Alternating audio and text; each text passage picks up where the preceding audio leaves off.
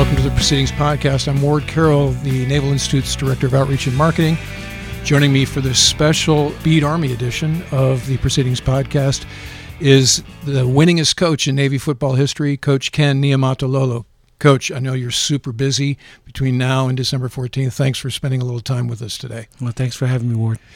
This isn't a sports show except for this edition, and let's tell our audience a little about your background, and also note that your father was a Coast Guardsman. I grew up in Hawaii. It was the last place that my dad was stationed at when he was in the Coast Guard. And so he retired in the early 70s, and I basically grew up in Hawaii.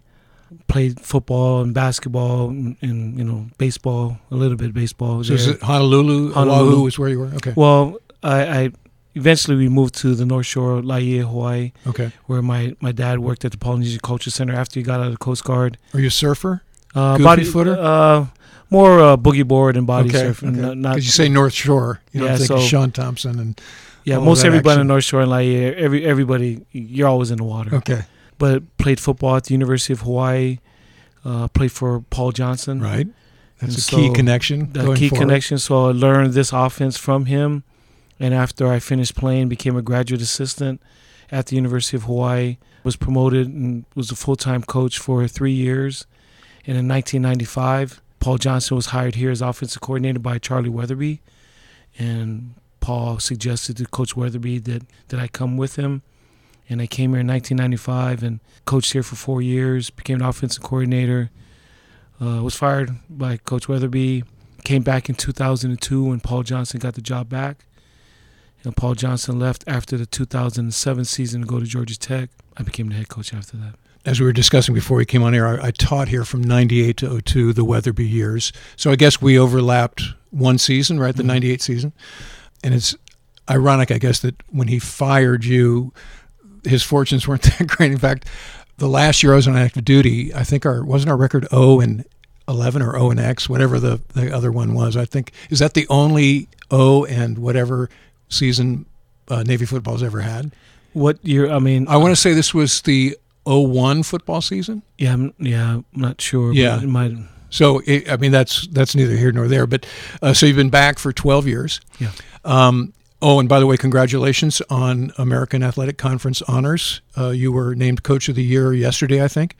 And so that's the third time in 5 years that you've gotten that nod. Very well deserved. In your 12 years, if I'm looking at the stats right, you've only had 2 losing seasons, and that one of them was last year. So when you think about the differences between last year's team and coaching staff and this year, what are the key elements there? It's always really simple in business, on teams, in the military. It's all leadership and coaches and players. As I look back, maybe at our staff, maybe we weren't providing the leadership that they needed, maybe the unity that we needed from our staff and from a senior leadership from the players. Maybe not as strong as we've been in the past. Always great young men that have coached here. You don't have bad people here, but the leadership was a little bit off. Doesn't make you a bad person. So as I look back at 2 of those years that we weren't as successful, maybe the leadership. When leadership comes from the coaches, you can have a good team, but when leadership comes from your players, you have a chance to be a special team. It's the voice is a lot stronger coming from the locker room, and like I said, I don't want to put that all on the players from those 2 years. I did a bad job in monitoring that and looking at maybe some signs and some chinks in our armor and our leadership from that. And so those, I can see just the difference just on leadership. Some specific things in addition to that sort of 30,000-foot leadership theme. You hired a new defensive coordinator, retooled the defense. What has Coach Newberry brought from Kennesaw State? Just to my eye, the layman's eye, a lot of shifting at the line of scrimmage, more aggressive, going to the ball with the linebackers kind of thing. Looks like our secondary's doing a much better job, highlighted by the end of last game. Yeah. Some fantastic interceptions. And so what has he brought to the equation? Just philosophically, offensively, what we do gives us a chance to compete. Running the option gives us a chance to compete against guys that are bigger and stronger and faster than us. It's a scheme that allows you to maybe negate some of the physical superiority of maybe some of your opponents. And on defense, it just always felt like we needed option factor. that there had to be confusion. You had to have some disguise, some deception of what you're doing. And what Coach Newberry's brought is organized chaos. So to the naked eye or to the opponents, hopefully it looks like chaos to them. But to us, there's a system, there's a philosophy, there's organization. It may look chaotic to you, but on our side of the ball, we know what we do. And what he's brought is the element of surprise, the element of confusion, and it's so far it's worked really well for us. Yeah, it seems like when we bring the heat, it is very effective with respect to that. The other major thing, I've heard you say this in some of your post-game shows and on air with CBS Sports, is Malcolm getting the nod to be the full-time quarterback. So last year we had Zach and some other folks, sort of a rotation going on. This year you've during the spring football, you gave him the nod, and it seems, again, I think the stats tell the tale that he's seriously stepped up. I kind of think about 2017 when he started. His first game that he started, he rushed for 275 yards against SMU. And then he rushed for 250 yards against Army in the snow, and we lost. We missed the last-second field goal by a foot. So I was my side judge, right? I'm holding down marker. He was the guy that called those two illegal procedures and back to back there and walked us out of range in that snowy. Yeah. That was a heartbreaker, obviously. Yeah, just because from a standpoint, if we don't get those penalties, we're going to make the kick. Absolutely, we're going to make the kick. Absolutely. So, but those are also some stuff we learned from a leadership standpoint. Attention to detail, the most minute detail matters. But he rushed for 250 yards, and I wonder if we lost the game, and maybe from a standpoint, maybe subconscious, like, well, maybe we got to make some changes. He still started the next year, but I don't know if we were as totally committed to him because we had lost, and so we kind of started out on a bad foot, bad games, good games, and I think being a little bit lukewarm with him, I'm sure that he could feel it. I'm sure the other quarterbacks, Garrett and Zach, could feel that too. So we not only did a disservice to Malcolm, but to Garrett and to Zach.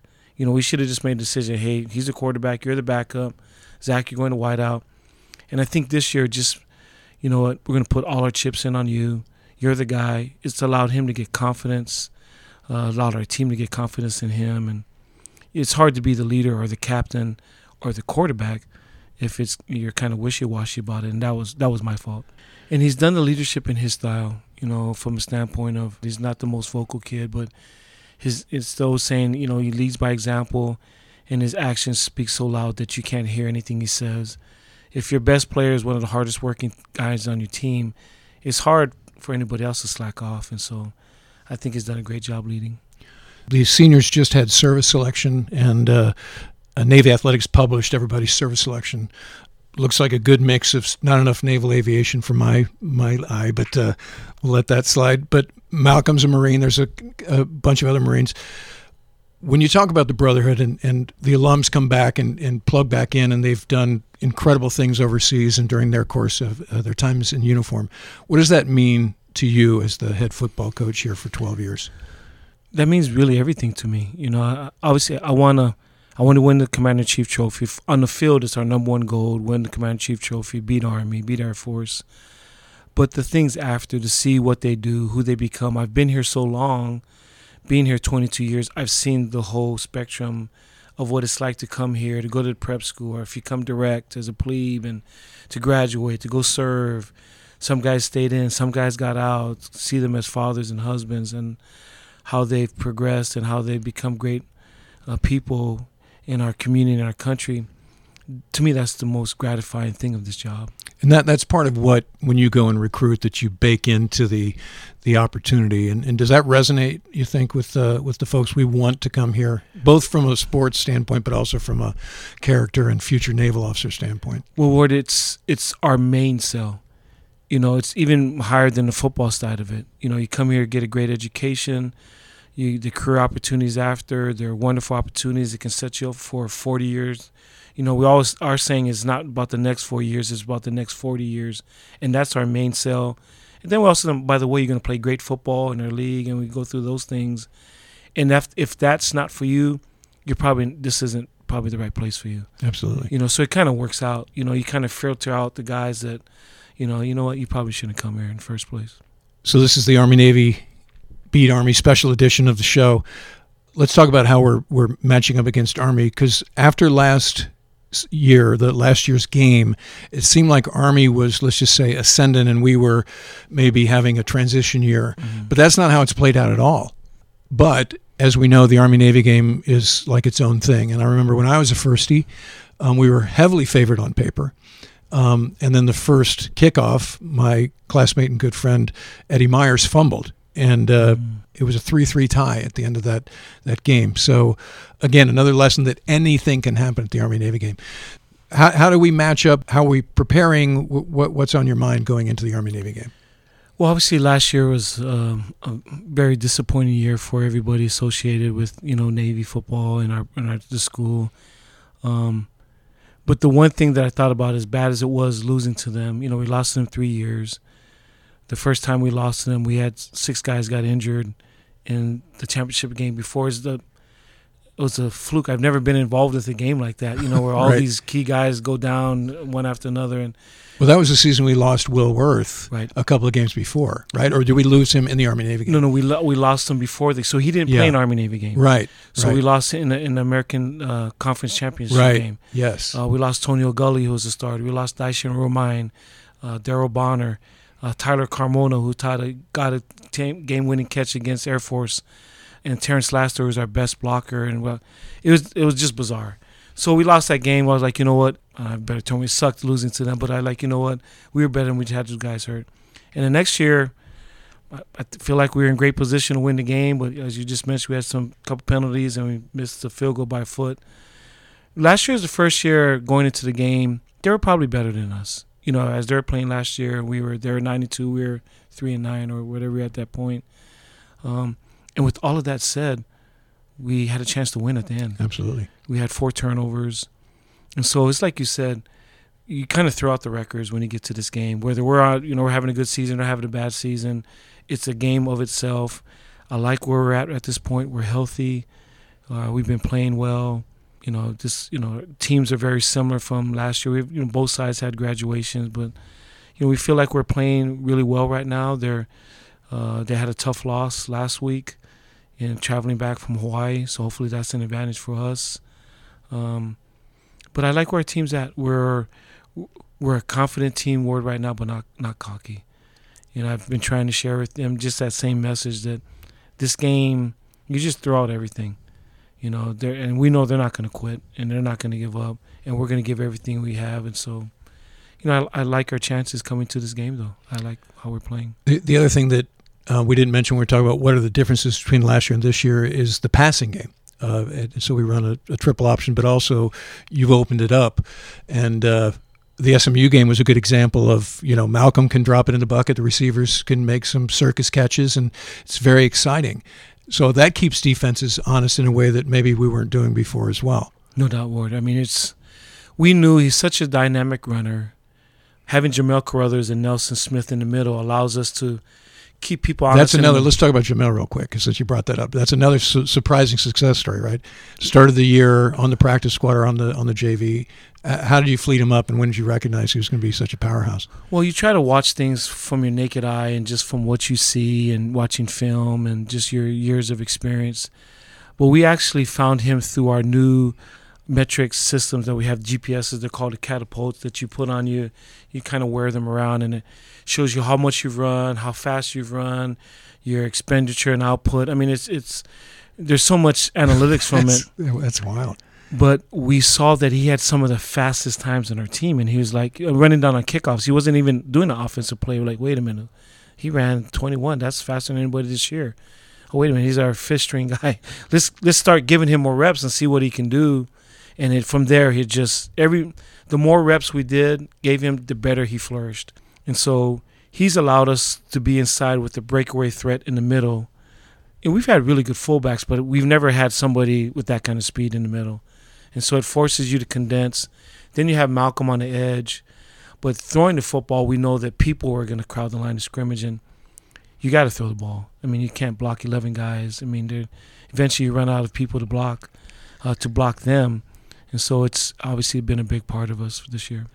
So a couple of weeks ago, in fact, before the Notre Dame game, as you know, Doug Flutie was in town for the NBC broadcast. He grew up with one of my colleagues at the Naval Institute, Bill Bray, who's the deputy editor-in-chief of Proceedings magazine, Naval Academy Class of '88. So we had a chance to sit down with him, and he was describing in a way that I'd never heard how the fundamentals of the triple option. And so in order to run the triple option, you have to have a guy who's got that good head work. And so when you look at Keenan and the others during the time that I've been on the chain gang, you can sort of see it. There's a head work element to that, and this is what I like in terms of the officership piece. And so it seems like what Malcolm brings is that intangible associated with that part of it. Yeah, because there's a lot of quick decisions that you're making at the line of scrimmage. You're making pre-snap reads of which way the play is going to go and what play you're going to run. And then you're determining after the play, making split-second decisions, who gets it, the fullback, do you keep it, do you pitch it? And those are all instantaneous, fast, and you're making those decisions predicated on the guy that's 280 pounds running at you. So you have to be quick with your wits. You got to think clearly and fast. And then body-wise, you got to be able to perform what your brain tells you like that. And he's done a great job. And you brought up the great example of Keenan was obviously the master at that.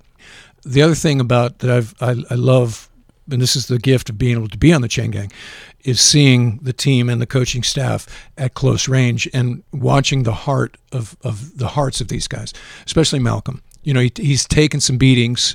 As we know, he's not a huge guy, super fast. In those lateral moves, sometimes he gets pancaked from behind when he does the lateral stuff.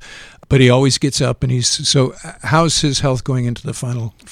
Well, I guess, do we know what bowl game we're going to yet? Have we gotten the nod yet? Not yet. We don't know yet. And like I said, 3 years ago, we got 6 guys hurt in the championship game prior to the Army. But Army didn't feel sorry for us. And there wasn't an asterisk next to that game after we lost. Well, Navy had 6 starters out. You know what I mean? Yeah. We lost. That's not how it goes. It was just an L. Right.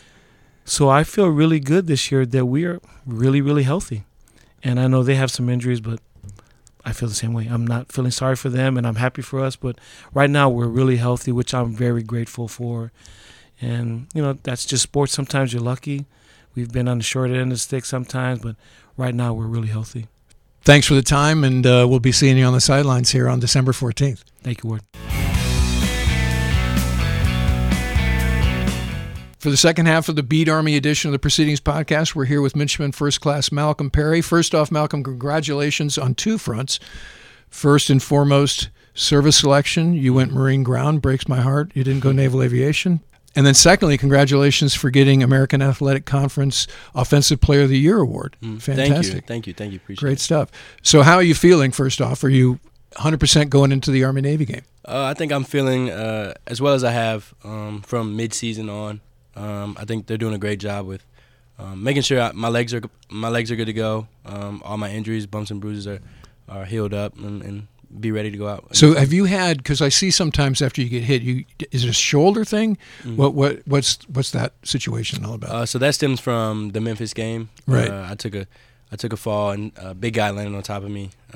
Had a little shoulder injury, if you will, and they've done a great job with getting it back up to par, and it's not really bothering me that much anymore. So let's go back to the beginning.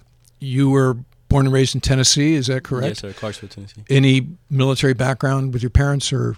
Yes. So both of my parents enlisted in the Army. They both served 20-plus years. Were they at Fort Campbell? Is that why you guys were living in Tennessee? Yes, sir. Okay. Fort Campbell, Kentucky, right. Which is right on the border. Yep. So once they retired there, moved right outside base in Clarksville, Tennessee. My dad's from Tennessee originally. My mom's from Kentucky originally. So they kind of like settled on the border, and that's where I grew up. And so how did your interest in Navy football come about? So first of all, I used to play NCAA, the football game, a lot. Okay. And I'd run the triple option from time to time with Navy. And that's where my exposure to Navy came about. And then obviously having a military background, the Army-Navy game comes around. So I was always tuning in some form of capacity. And so you got recruited. Did you have other options? Were you recruited by other teams as well? And Who were they, and why did Navy, besides what you just said, get the nod from you? I was recruited by all 3 service academies. Those were at the end of recruiting, really my top 3. I didn't really have many other offers, maybe some small schools around Tennessee. Upon taking my official visits, being around the people, looking into the opportunities after graduation, I just felt more comfortable here at the Naval Academy with the coaching staff, and the job interests I had coming out of graduation. Well, and the Yard is a cool location compared to the other 2 schools for sure, right? I think we all went through that matrix in a variety of ways ultimately. So let's clear up the myth. So the first game where you marched over with the brigade and then you got called out of the stands to come put your gear on, walk us through how that went down. What happened? Okay, so first of all, I did not march over with the brigade. The team bus drove me over, so that's where everybody gets it confused. I didn't march over with the brigade. I went to the team tailgate we had, was eating hot dogs, burgers before the game. Were you in uniform? I was in summer whites. Okay. Walked into the stadium, sat down, got a good seat, watched the team warm up. Was super excited to see how the team was going to do because we just came out of camp, so the first game of the year. I was sitting down with Taj Malloy, eating Twizzlers in the stands, and I think Tago got hurt, unfortunately, and then one of the managers starts running up the aisle, and he screamed my name, Malcolm, Malcolm, Malcolm, where's Malcolm? And then he finally found me, and he marched me down the stands, through the tunnel, to the locker room, got me suited up, and then eventually got in the game. So it was a great experience. So did Will Worth get hurt too, or who was the backup?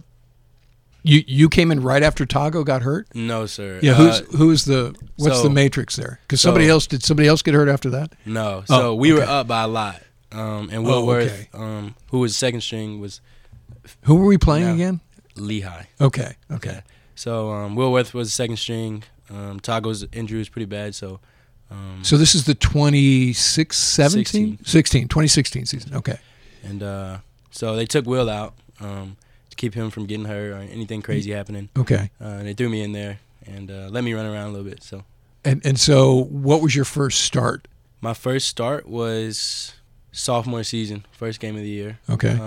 I actually got to play a little bit in the bowl game that year. I scored a touchdown towards the end of the game. And that was pretty much the summation of my freshman year, being able to get on the field. But my first start was sophomore year at slotback.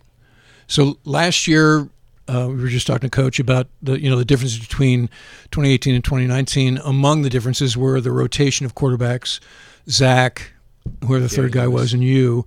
And so you were not the full-time quarterback. Correct. What was the position we call you? The something other back? What's A-back? A-back. Mm-hmm. So during spring football, Coach gives you the nod that, hey, Malcolm, it's going to be your offense. So did something click in terms of your responsibilities and because I see in you, you're more surefire, they're confident, and you really are owning the offense in a way that maybe wasn't there last year. Is that true? I would say so. So following last year's season, everybody had a bad taste in their mouth. We got together and decided that we didn't want our senior season to go that way. So that was kind of like motivation behind the mindset change I had. It was kind of like, if I'm going to play quarterback, I'm going to be all in. I'm not going to have any regrets at the end of the season. So that was kind of what fueled me, to prepare for, anything that any defense might throw at me or anything the coaches wanted me to do. Just be prepared and do the best I could. The passing game is also opened up this year. How are you liking that? I mean, we had some beautiful long bombs dropping it into the bucket against SMU. Obviously, you're more confident with the passing game. Yeah, that's something, that came along with the mindset change. That was something I was weak at, something I needed to improve, and I realized that, especially the Air Force game, I think, was really what I was thinking about. They had everybody in the box, really wasn't too good at throwing the ball, and there wasn't many places to run. So just kind of feeling like in order for me to be the person I need to be to help the team win, I need to improve in the passing game, and that's something that I worked on all summer with guys like Taj Malloy, Chance Warren, Cooper. We have the Army-Navy game on the 14th. We don't know, as we're sitting here, which bowl game we're going to be in. And then your intercollegiate career is over. So I've heard some whispers of pro options. Anything that you can tell us about that, or is that TBD, or what's up with that opportunity? I would definitely say TBD. Okay. As far as I know, if the opportunity presents itself, then I'm definitely interested. I'll definitely. I mean, if you've been like, what is it they anoint you that said, okay, if given the opportunity, you're good to do whatever it is in terms of obligation, like push it to the right, just like Keenan did. That's happened, right? They've told you that that's okay going by SecNav or however that decision is made. Right. As far as I know, with the rule change, the possibility of playing pro football is a real thing, and moving the completions of service to a later date after, whatever you have going on with the professional football league or anything like that. So yes, like I said, if that opportunity presents itself, then I'm extremely interested in doing so. Okay, that would be obviously that's a cool matrix. It's an option not many Navy football players have. I mean, I'm thinking folks that I've known through the years. Eddie Myers was a classmate of mine. I remember one time on Youngster Cruise, we're in the gym lifting weights, and he's bench pressing 450 pounds, and I'm spotting him, right? Probably I'm like, all you, Eddie. Like, anything. No lie. This is seriously all you. Cool guy, great guy, played for the Falcons. And then most recently, Keenan, who the first year I did the chain gang, Keenan was the star of that year. That was the 2015 season. Yep. Very exciting year, and he had his run in the NFL, and that's exciting, and it's a tough gig, right? I mean, yes, even if you get into the NFL, playing a game and having a sustained career is a rare thing. But for you, it's win-win, because whenever that flames out, then you'd be in the United States Marine Corps. Right. So when you think, I know you went Marine ground, but specifically, do you have any MOS that you think would be, would you want to do infantry or combat engineer, or do you have any idea? Just go to TBS and figure it out. That's pretty much the approach I'm taking. Just being open to whatever I get there and feel like is for me and what I'm most comfortable doing. So why did you select Marine ground? After last year's summer training at Leatherneck, I think I had the best time I've had during any summer training. I think the guys that I was around, the Marines that I was around, officers and enlisted, I just enjoyed being around them the most. I think what they do is cool. And I also think what the other service selections do is pretty cool, but I think that's where I fit in the most. So.